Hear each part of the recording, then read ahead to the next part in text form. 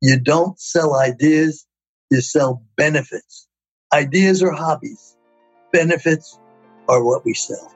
Benefits are what we offer. So with that, the simplest challenge I ever had in my life was the invention of the mag strip on the credit card.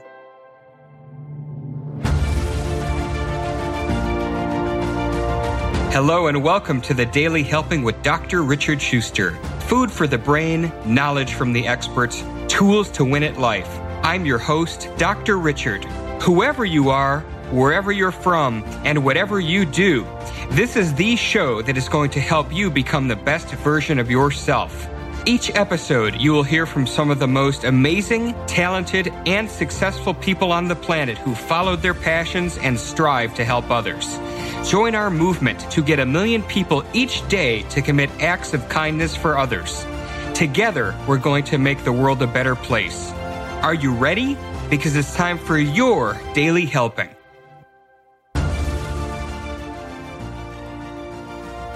Thanks for tuning into this episode of the Daily Helping Podcast. I'm your host, Dr. Richard, and we have an extraordinary guest to share with you today. We're going to talk to the grandfather of possibilities, as he's known the world over. That is Ron Klein, an ordinary man who accomplishes extraordinary things. He's a problem solver, and every solution he's created has resulted in monumental change, either in a new invention or a simple solution.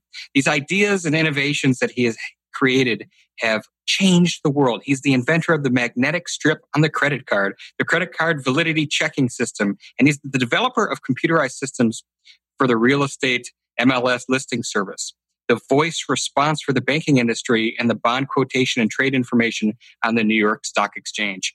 Ron's latest patent is for a device that enables the visually impaired to have the ability to identify an item when it's in physical range. It utilizes a free smartphone app and special coded adhesive labels. He's a strategic advisor, consultant, mentor, problem solver, and speaker. Ron, welcome to the show. It's great to have you here.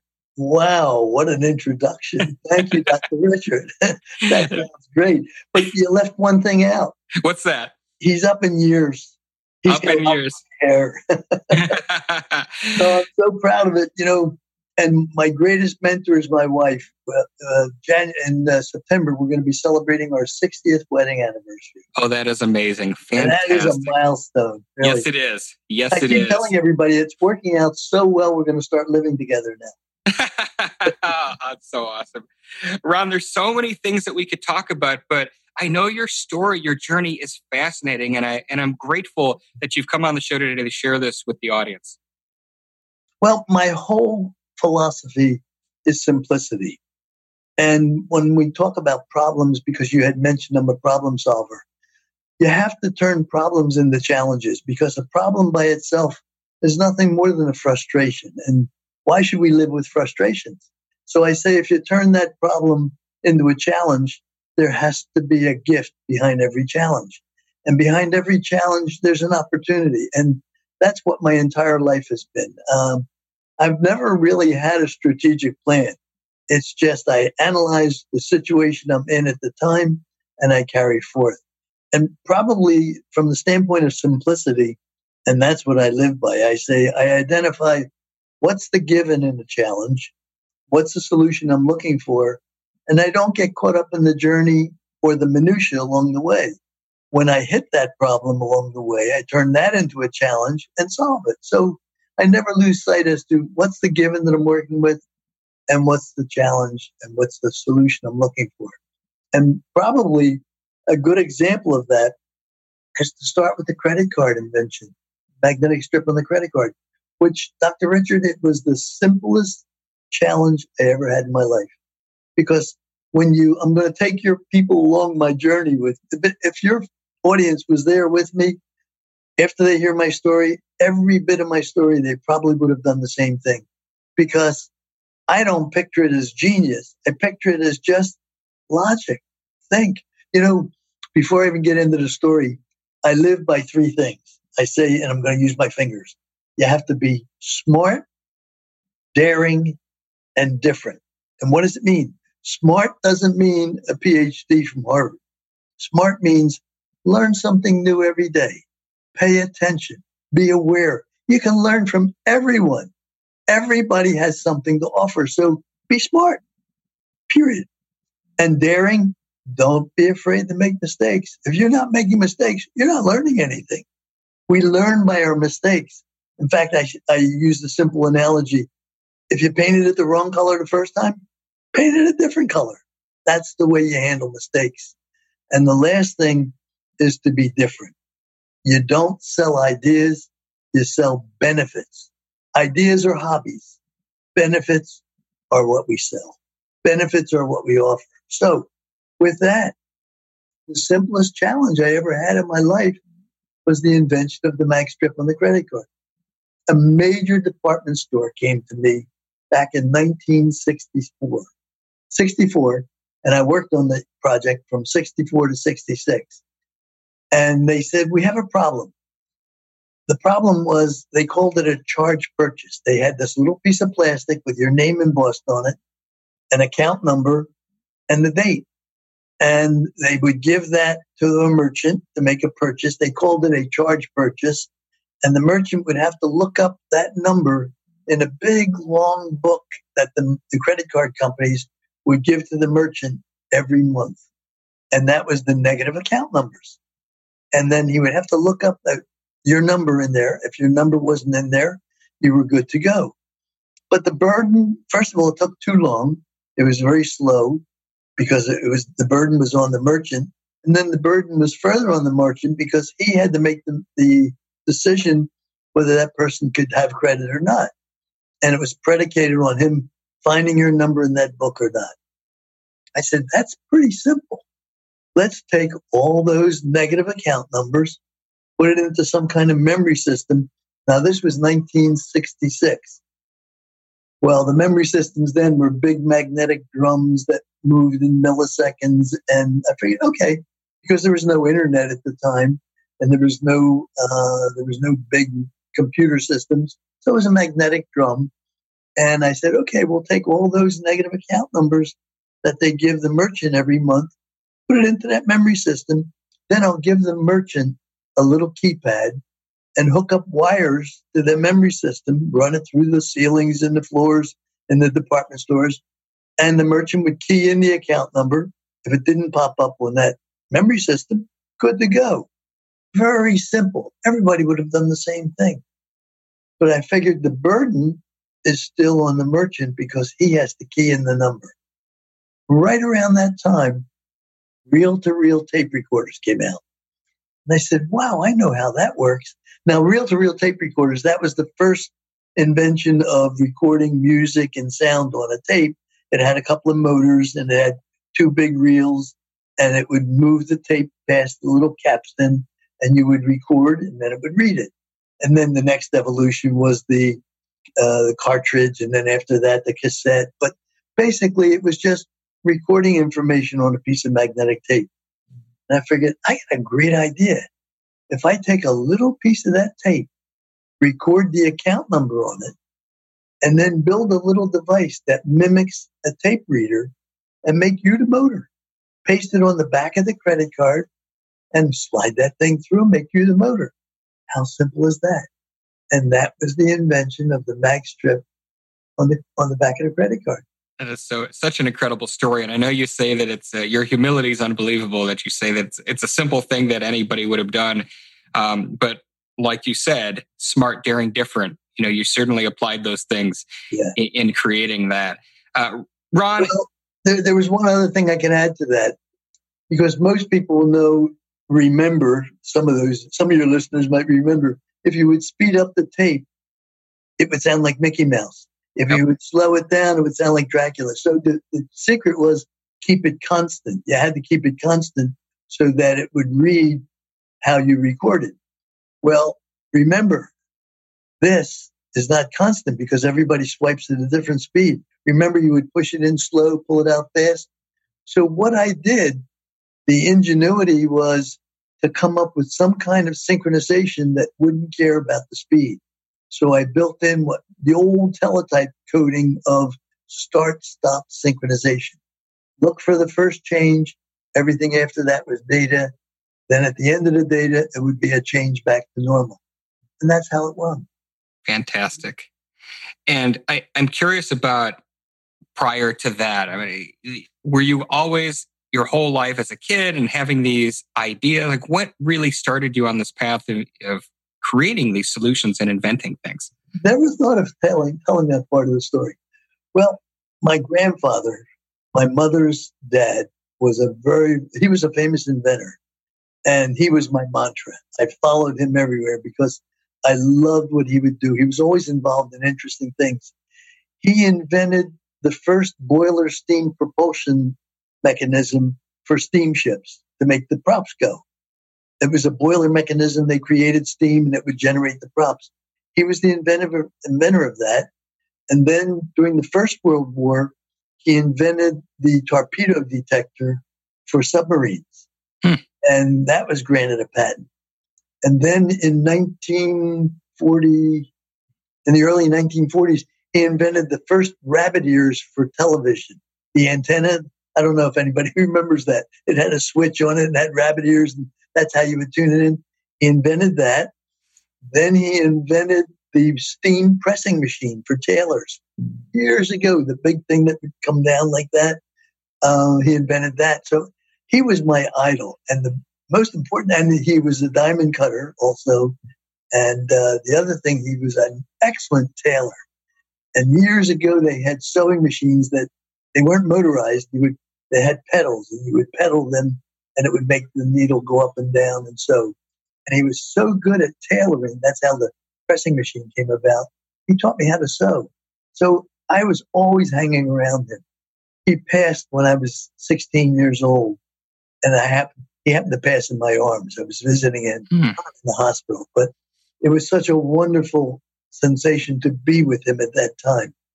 And he left me, he had a 1929 old Model A Ford. And he left that to me as what he willed to me.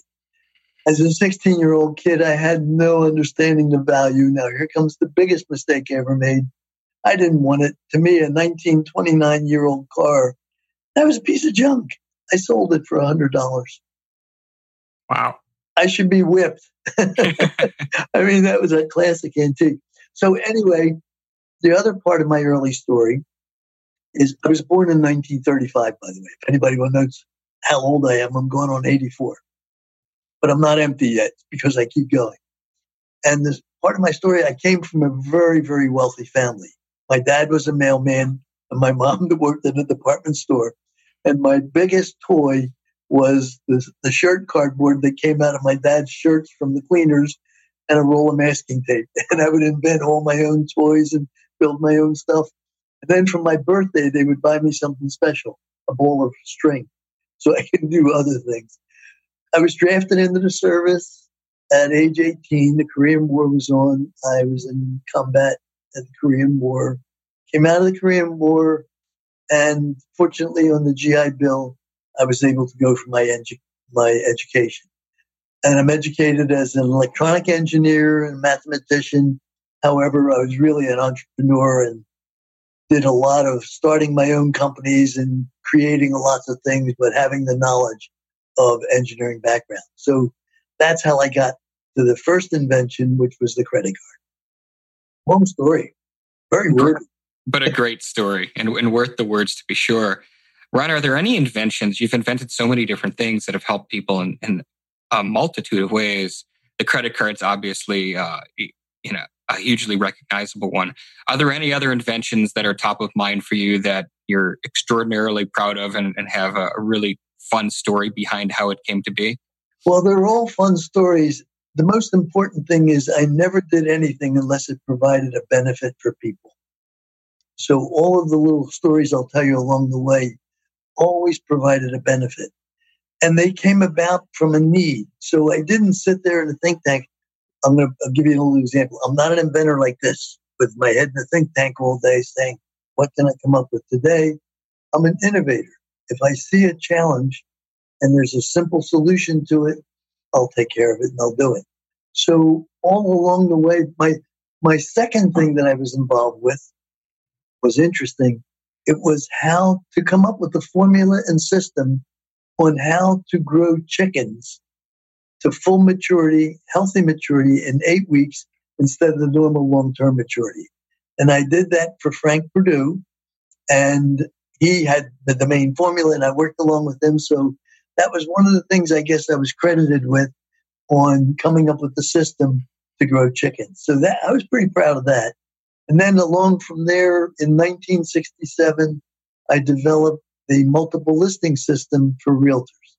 Pretty simple. I came up with the terminals, the acoustic couplet terminals and the printers and so on and so forth, and the whole system to provide multiple listing service so that people would know when they have a house to list and somebody else was interested in something maybe similar to that. So I built that system. And then also around the same time, it was the evolution of when touch-tone phones were coming out, replacing the dial phones. And I came up with the idea for voice response, that if somebody wanted to key in information about their bank account to their bank, the bank received it in a form that they could decode and turn it into spoken voice, you could get voice back from your account information, which says a simple approach of hitting your touch-tone phone and all of those things in the keypad.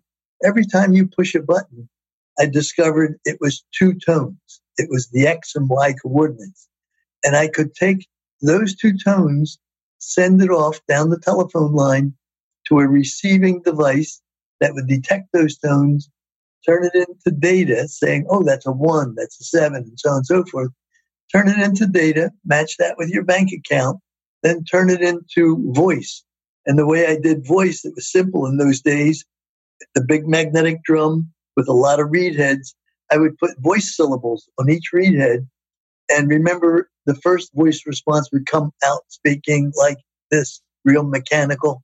Well, then after a while, I synthesized it. But I would take the data from your bank account, convert it to syllables, feed that back to your telephone. So you could get on your phone, key in your account number, and listen to what the balance of your account is. Well, it was a great invention, but a lot of people are aggravated with voice response today because they want to talk to humans and not hear voices. But that was another invention I did back in the 60s. And my company started to grow rapidly because those days there was no internet and there was no software. Everything was built with little circuit boards, resistors, capacitors, transistors. So my company was growing people-wise because I needed engineers to come up with the idea of laying out the circuit, draftsmen to physically lay the circuit board out so we could send it off to circuit board printers and they would print the traces, and then a production area that would put the little components in the holes on the circuit boards. So the company grew rapidly.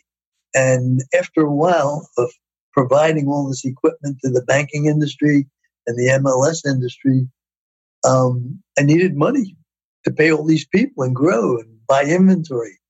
And I had a private placement. And that's when my education learned on, okay, you know how to build things. How do you make money to pay the people? And I raised $750,000 to get this company going. And in those days, in the 60s, that was equivalent to mega millions. And I did really well, and the company continued to grow further along. Then my investor came and said, you need more money to grow even larger. We've got to take you public. I didn't know what public meant from a manhole cover. So what's public? He said, oh, well, we're going to go on the stock exchange. We're going to have a placement and sell stock and so on. Well, I figured I didn't know what that meant, and I was still a young guy. So I went to the library and got the 1934 Securities Act manual, and I read it from cover to cover. I became an expert on public offerings. We had a public offering, raised another couple $1 million, which was like $10 million, and the company was well along on their way. Now it was attracting attention, and a major insurance company came to me and said, we like your ideas, we like your products, we like what you have, we would like to acquire you. And I was right around the time of retirement age. I was 34 years old. I figured, okay, I'll let them acquire me. So sold the company, and I figured I'm going to go fish. Well, after I fished for 3 weeks, I had it. I was a worker bee. I figured I got to go back to work. So I'm going to let you take a rest, digest that, and then I'll tell you the rest of the story, which really soared high. Hey guys, Dr. Richard here. For the past 7 years, I've been privileged to bring you incredible guests who are changing the world and can help you become the best version of yourself. I'm really excited to share with you a new quiz that I created based on my clinical training that will curate for you a custom list of my top episodes and actionable strategies to help you wherever you are on your journey. All you need to do is go to drrichardschuster.com to take it, and it's 100% free. You'll be taking the next step on the journey to unlocking the power of you, and I can't wait to see where you'll go.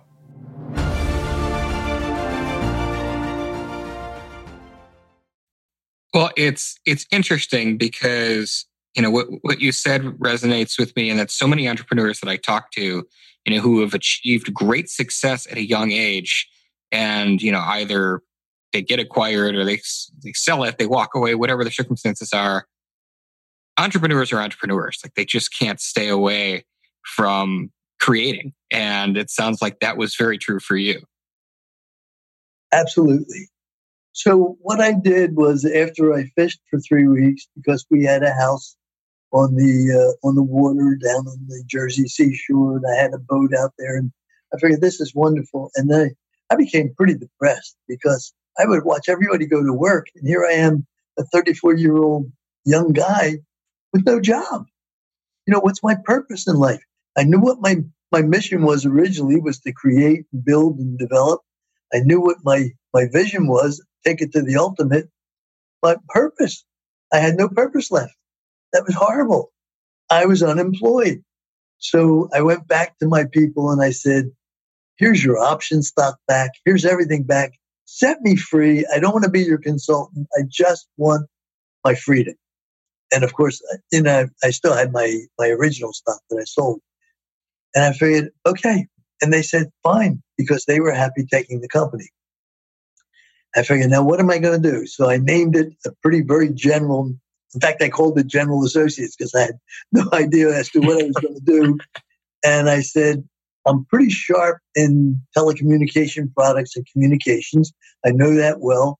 I'm going to represent other people's products and go out there and start selling. I don't want what I know I don't want. I don't want a big company, a lot of buildings. I don't want a lot of employees anymore. Labor intensified. I want to create. I want to build. So I want something that I can make a regenerative income and not have a lot of employees, just a couple assistants to myself. So I said, now find out. So I started calling on some of the old clients, selling selling modems and communication equipment. And I was calling on Associated Press one day because they were a good client of mine in the past. And I had some communication products to sell that I was representing from another company. And while I was sitting there and working with them, I saw a bid sheet on his desk from Western Union. That changed my life. That was really changed my life. And I said to him, Paul, what is this? He said, Western Union puts up bids on their old teletype equipment every week that they refurbish. And we, being in the communication business as Associated Press, we have hundreds of teletypes. But you know what? We're so overstocked now. I said, you can bid it if you want. He said, you're welcome to take the bid sheet. Anybody can do it. And I said, wow, that sounds interesting. I like teletypes. I know all about them. That was the preface to email. They had these machines that looked like typewriters, and they had paper tape punches and everything. You'd put them on a telephone line. You'd call somebody else up that has another teletype machine, and you can talk to them by typing. It was hardware email. And that was back in the 50s, 40s, 50s, and 60s, and even into the 70s. So I rented a truck, and I went to Allentown, Pennsylvania. I lived in Cherry Hill, New Jersey, and it was about 60 miles away. And I went to Allentown, Pennsylvania, and I said, I want to see what you have here. I'm interested in getting into the teletype business because I figured I could buy surplus teletypes strip them down, clean them. They were already refurbished, and sell the parts for 50 cents on the dollar. I'd be in business. What a fantastic thing, because everybody in the world had teletype catalogs and price sheets, and they had to order directly from Western Union and Teletype Corporation. And I figured if I was the biggest supplier of those machines, I could sell the parts. Great business. I figured, what an opportunity. So I turned reading a bid sheet on a guy's desk into an opportunity. And while I was there, they said, we're in the process, Ron, of just diluting ourselves and divesting ourselves of all of our teletypes. We're going in the satellite business. We have 12,000 old machines. They're the old Model 28 machines that were built in the 40s and 50s. In fact, most of them they used on battleships to communicate during the Second World War. And we're divesting ourselves of them, and you're free to bid on it. So, wow, what an opportunity. I mean, some of them are already refurbished. I could do things with it. I bid pennies for 12,000 machines, pennies on the dollar. And I figured, great. Well, within 2 days, they called me and they said, you want all 12,000 machines. Wow, what an opportunity. Big mistake. Stupid Ron at 34 years old. You never asked who are the other bidders? Where are they? What's going on here? Why didn't everybody else bid on them? I found out 4,000 were in a warehouse in Allentown, Pennsylvania. 8,000 were all over the country. California, Chicago, Texas. And they said, now you realize, Ron, you have to take possession of these machines within 30 days. You won the bid. 30 days. They weigh hundreds of pounds each. They were gigantic. They were big old iron machines. I didn't win a bid now. I got myself a liability. Talk about mistakes. Big mistake. What do you do? Okay, audience, what do you do? I got 4,000. I'm in business. Great. I got 8,000. I'm in big trouble. What do? You call the junk man. I called the junk man. This junk man was pretty smart. They came and said, wow, okay, let's take a look. Let's see what you have. They opened up the bottom of these big iron machines. They were loaded with electronic circuit cards. Okay, that's to make them work, communicate. So they had keyboards, printers, paper tape punches, and all this electronics in the bottom. They started pulling these electronic cards out, and they noticed that these cards were made back in the 40s and 50s, and they all had gold traces on them because gold had great conductivity, and it was cheap back in the 40s and 50s. It was like $35 an ounce, something like that, and it wouldn't rust when the machines were out at sea in the battleships. So great. And I said, okay, what do we do now? And they said, if you submerge these circuit cards in cyanide, it eats the gold off and rises the gold salts to the surface. We skim that off, do an assay on it, we'll split the profits with you 50-50. And right around that time, in the early 70s, gold went from $35 an ounce to $800 an ounce.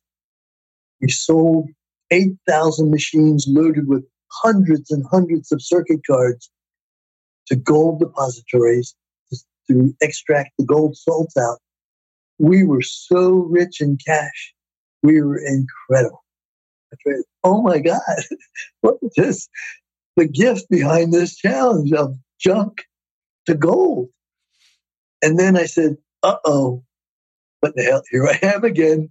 Now I didn't have anything that had any value. I had steel cabinets, printers, keyboards, punches. Now, what do I do? Am I going to pull these things apart and sell the parts within, what do I have left, 25 days? So I called the junk man back. This was a different junk dealer. And he said, okay, let's take a look and see what you have. He says, the printers, the keyboards and all that take too long to sell. He said, we just have to scrap that out. He said, but your cabinets, your steel cabinets are loaded with chromium. I said, huh? What's chromium? Chromium is what's in the steel to keep them from rusting. And we happen to know that there's a Japanese auto manufacturer. I'm not going to use the name right now. I'd like to.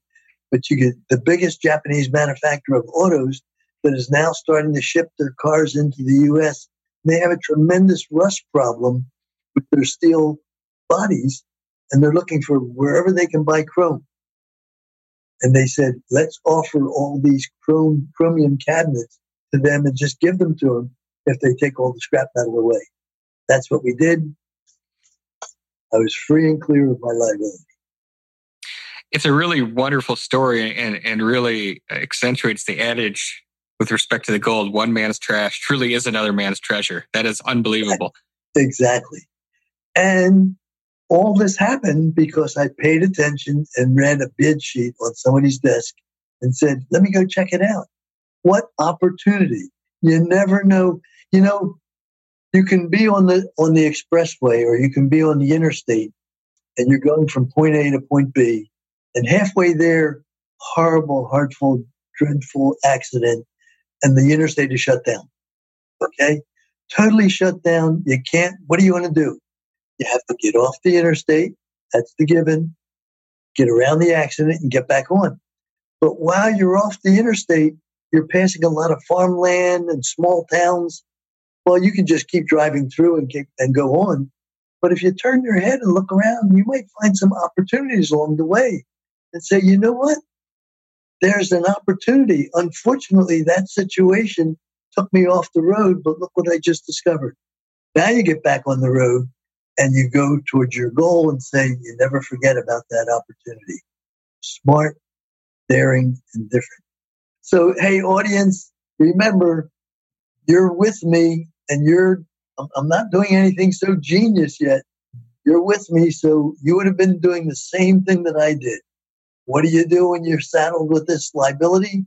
Call the junk man. There's nothing else left. Because 30 days from now, they're going to put those things on a train and bring them up to my front garage door. So here I am now. I'm in business. I have 4,000 teletype machines. Some are ready to be sold and cleaned up, maybe repainted. I can call the ITTs, the RCAs, and sell them these machines that I owned for nothing. And they were machines that sold some of these machines sold for thousands of dollars in brand new condition. I could sell them for anything, and I was a hero. I could give them leases. I can give them full payout leases. I had the opportunity to do anything.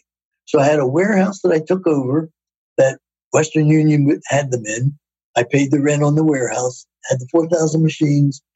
And now, 3 months later, after I get started and I'm looking to hire myself a technician to clean these things up, and I was going to start calling on potential clients to buy these. Plus, I can also sell parts. By the way, the other thing I did, I turned the paper tape punch machines that didn't punch clear through, they just made Chad. I turned those into braille punchers for the blind. I figured, what a great idea for communication. Instead of just punching holes and using it for data storage, if I punched holes in some braille code, now the blind could read these paper tape readers as it was coming out. They could determine what it is and not have to worry about the print material. But aside from that, 3 months after I got started, I got a call from the New York Stock Exchange. What an opportunity.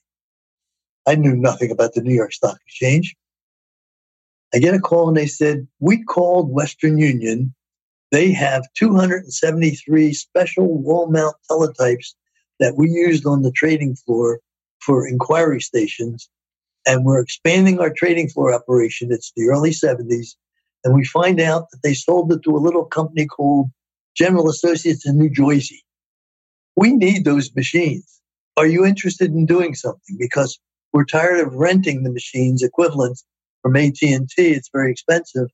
What do you have? We'll buy your 273 machines. Are you ready to sell them? I said, I got a great idea.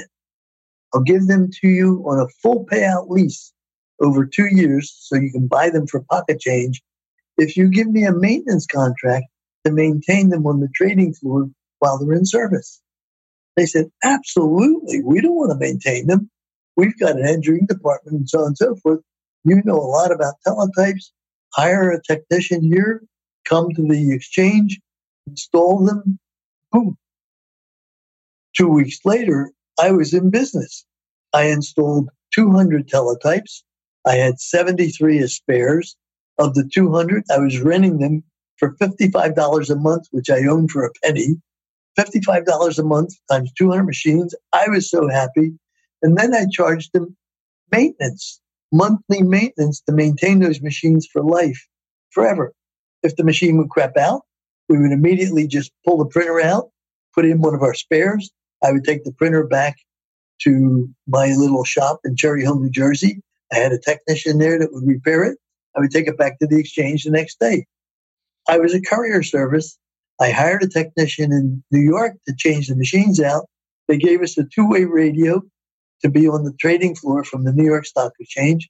When a printer crapped out, they would radio to us, service immediately. Boom! We would service it in seconds. They were never down. We would replace it. I was now in business. I was a maintenance company at the New York Stock Exchange. I had 2 employees.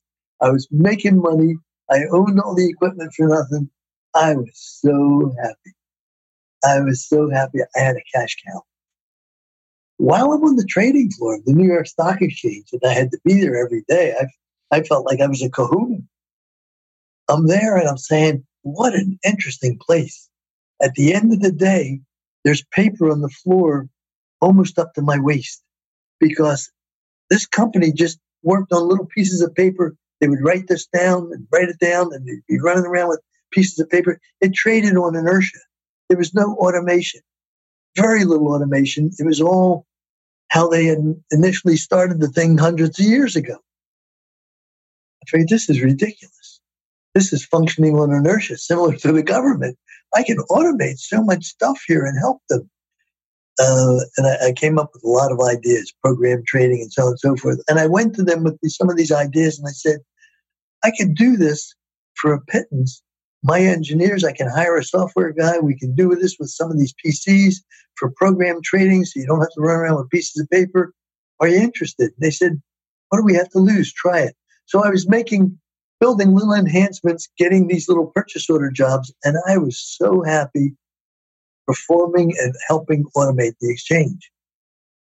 Then in 1983, I discovered they had the New York Stock Exchange traded 2 types of securities: stocks, equity, in other words, stock and equity, which is the same, and then corporate listed bonds. Corporate listed bonds was the debt that they traded on the stock of the member firms. So if you had IBM that traded their stock there, IBM also traded their corporate listed bonds. The bonds was what they would issue for their operation on a daily basis. They would sell bonds, pay interest on it, mature, they would reissue it. So bonds were a constant economy that they would constantly trade and pay interest on the debt. And so they would basically bond is you're lending them money. So if you buy a corporate listed bond, just like if you bought a treasury, you're lending the government money. If you bought the corporate listed bonds, you're lending that corporation money, and they would pay you interest on it until it matured, and then they give you your money back. Great. Okay. They had automated the New York Stock Exchange equity market, stock market. They had never automated the bond market. I'd go to the bond trading floor and these guys are on their phone shouting and flopping their hands and screaming and what's going on here? Why aren't they automating this and trading it upstairs in their offices? So I went to the exchange and I said, I think I could automate this very easily because they're trading over the telephone with their other brokers back and forth. And it's so easy to automate. If I could automate this, would you give me an exclusive license to disseminate information on the automation? They said, Ron, they've been trading bonds like this for 205 years. They're never going to automate it. This is an auction market. And I said, no, it's automation time. I said, I can build a little box, put it on your main ticker line, and just extract the bond information and send that to their offices over a communication line, give them a video terminal. They can trade right at their desk. a lot faster. They said, it will never happen. I said, well, you give me the license. If I bring to you a contract drafted up where I have an exclusive license, will the New York Stock Exchange sign it? They said, yes. Stop bothering us. They signed a contract with me. I said, I'm determined I'm going to build this little box. I built the little box, okay? And it worked great. I put it on the main line on the trading floor because I was there. I had the badge to be there every day anyway. I put it on the main line at the trading floor, bought a little video terminal. It worked great. I started making phone calls to every trader, and I said, I want to tell you what I have. Well, if I wasn't buying or selling a bond, they would hang up on me. I figured, who knew? We're not interested in salespeople. So I figured, what do I do? I went out and befriended the leading bond trading manager on the Wall Street, New York Exchange for bonds. And I said, I'm going to give you a little box. I'm going to run a communication line, a lease line into your office. I'm going to give you a video terminal free for 30 days. It's going to be the same information that they have on the bond trading floor, only you're going to have it far in advance because I'm taking it right off the line before they even trade it on the phone. Will you try it? And they said, certainly, Ron, because I became real good friends with him. He said, certainly, what do we have to lose?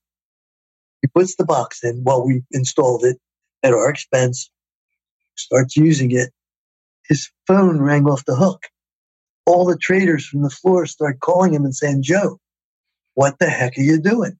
We can't buy or sell a bond for the last 2 weeks. You're topping every bond. He said, oh, you need one of those little Ron Klein boxes. They said, what's a Ron Klein box? Well, you call this number, get a hold of Ron. He'll tell you about this little Ron Klein box. It's incredible. My phone rang off the hook. There's 1,500 Wall Street traders trading those corporate listed bonds. They're calling me. My phone's ringing off the hook. We need one of those Ron Klein boxes. Well, you got to join my buying club. What do you mean your buying club? I figured now's my opportunity. I said, you got to pay me $10,000 each trader just to join my buying club and trade bonds electronically. They said, that's ridiculous. That's expensive. They said, but we have no choice. We can make that back in a couple of weeks. This was fat times on Wall Street. I said, okay, but now, and you can do the math, 1,500 traders, $10,000 each. I had more money than I need to build all the boxes I wanted. I said, but now, of course, you need the machine. You need the little box and the video terminal. Well, the box cost me $100 to build. And I said, you have to buy that box. And they said, oh, no, we don't buy anything on Wall Street. We only rent equipment. But okay, cost me $100. I said, how's $300 a month? Fantastic. We love it. I had that on the Wall Street market for 26 years. 1,500 boxes at $300 a month, providing transparency for corporate bond listed bonds for 26 years, plus the $10,000 a head I charged for the bond market. Audience, I read a bid sheet on the guy's desk. That's how this came about. I made a mistake by bidding and not asking anything about that. Terrible mistake. I figured, how do I get out of this mistake? That's my story. What came after that? The Philadelphia Stock Exchange, the New York Futures Exchange, the CBOE, the American Stock Exchange, and I was there for 26 years. Amazing. And Ron, you have articulated through story wonderful examples of overcoming obstacles, finding outside the box solutions, and in the process, helping people while creating financial wealth for yourself.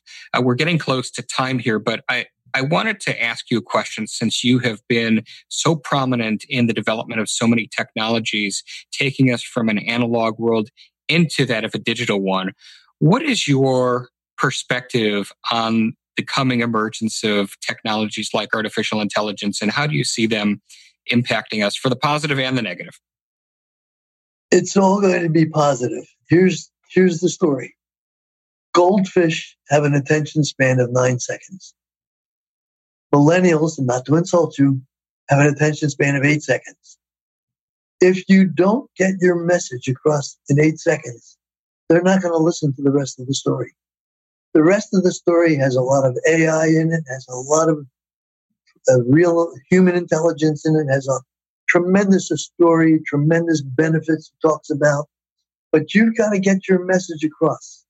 The main message of smart, daring, and different, which contains benefits in the first 8 seconds. Otherwise, you're going to lose them and they're going to take over. They represent 75% of the market. They want experience. They don't want obligations. So electronics is here. Years ago, many, many years ago, I was lecturing at some of the colleges, telling them about how banking is going to be taken over by this and so on and so forth. Everything that I spoke came true. You better really fall in love with that electronic leash that you walk around with, because that is the heartbeat of the world. This is called an electronic leash. There's other names for it too. I think they call them cell phones, stuff like that. Have you ever heard of them? I am vaguely familiar with them. Okay. Everybody in the world is going to be tied into an electronic leash. So what's going to happen? What happened to the old tape machines? What happened to the cassettes? What's going to happen to the PC, the desktop? It's going to go bye-bye. What's going to happen to the laptop? Bye-bye. No time for that stuff. The whole world is going to be associated with the electronic leash and the cloud. I'm on top of that. I've started another company. I've built a lot of things. It's going to be very disruptive, and it concentrates on that. And if your people would like to examine some of the things without me telling you quickly what it is, go on my latest web. First of all, my website is 4, ronklein.com. That's physically the 4, RONKLEIN.com. And you'll see lots of things that exemplify the story that I told you. Perfect. My new company and the wave of the future, which is incredible, very disruptive, is called envisioneli.com. ENVISION, Eli, ELI.com. And the apps associated with that are free. Download the apps or call me for some information about that after you go on the website. Download the apps. It'll blow your mind. Whatever. Fantastic. I can't wait to check that out. I'm sure our listeners want to get in on that as well. Ron, one thing that I did to get there, and I'm going to talk fast on this, I developed something very simple for the blind, because I had breakfast with one of my blind friends one day, asked him what was on his wish list, and quickly he told me he wanted something simple. So anyway, I came up with an app on your cell phone, free, that reads these special little QR coded labels that we code. You can buy 100 labels that are reusable adhesive for $20 and paste them on anything you want to identify. Point your smartphone at it, scan the label, tells you what it is. You'll learn all about that on the envisioneli.com website too. So I know you're running out of time. That's why I just want to talk fast about that. I'm not empty yet. I'm still creating, and not until I'm fully empty will I stop. I love that. Yeah, Ron, you've shared such great wisdom with us today. And you've already given us where people can go to find out more about you. And we'll, of course, have links to everything you talked about in the Daily Helping app, as well as in the show notes at thedailyhelping.com. But I like to wrap up every episode by asking my guest a single question. That is, what is your biggest helping, the single most important piece of information you'd like somebody to walk away with after hearing our conversation today? 2 things. Number 1, and I'm not going to explain it in a wordy, lengthy sentence. Simplicity. Simplicity. That's it. Simple. There's not a challenge in the world that can't be reduced to simplicity. Most people start in the journey. Most people start in the minutia. Simplicity. The other thing I want to leave with you, the one word that's so important, if it's not a benefit, it's a hobby. Be smart, daring, and different. Provide benefits, not hobbies. I love it. Ron, it has been an honor to have you on the show. Thank you so much for coming on and spending time with us today. Thank you, Dr. Richard. It's so enjoyable. I love it. Wonderful. Hang on to that electronic leash. I think we'll all be doing that for sure. And to each and every one of you who tuned in to listen to this episode, thank you so much for checking us out. If you like what you heard, go subscribe to us on iTunes and leave us a 5-star review, because this is what helps other people find the podcast. But most importantly, go out there today and do something nice for somebody else, even if you don't know who they are, and post it in your social media feeds using the hashtag #MyDailyHelping, because the happiest people are those that help others.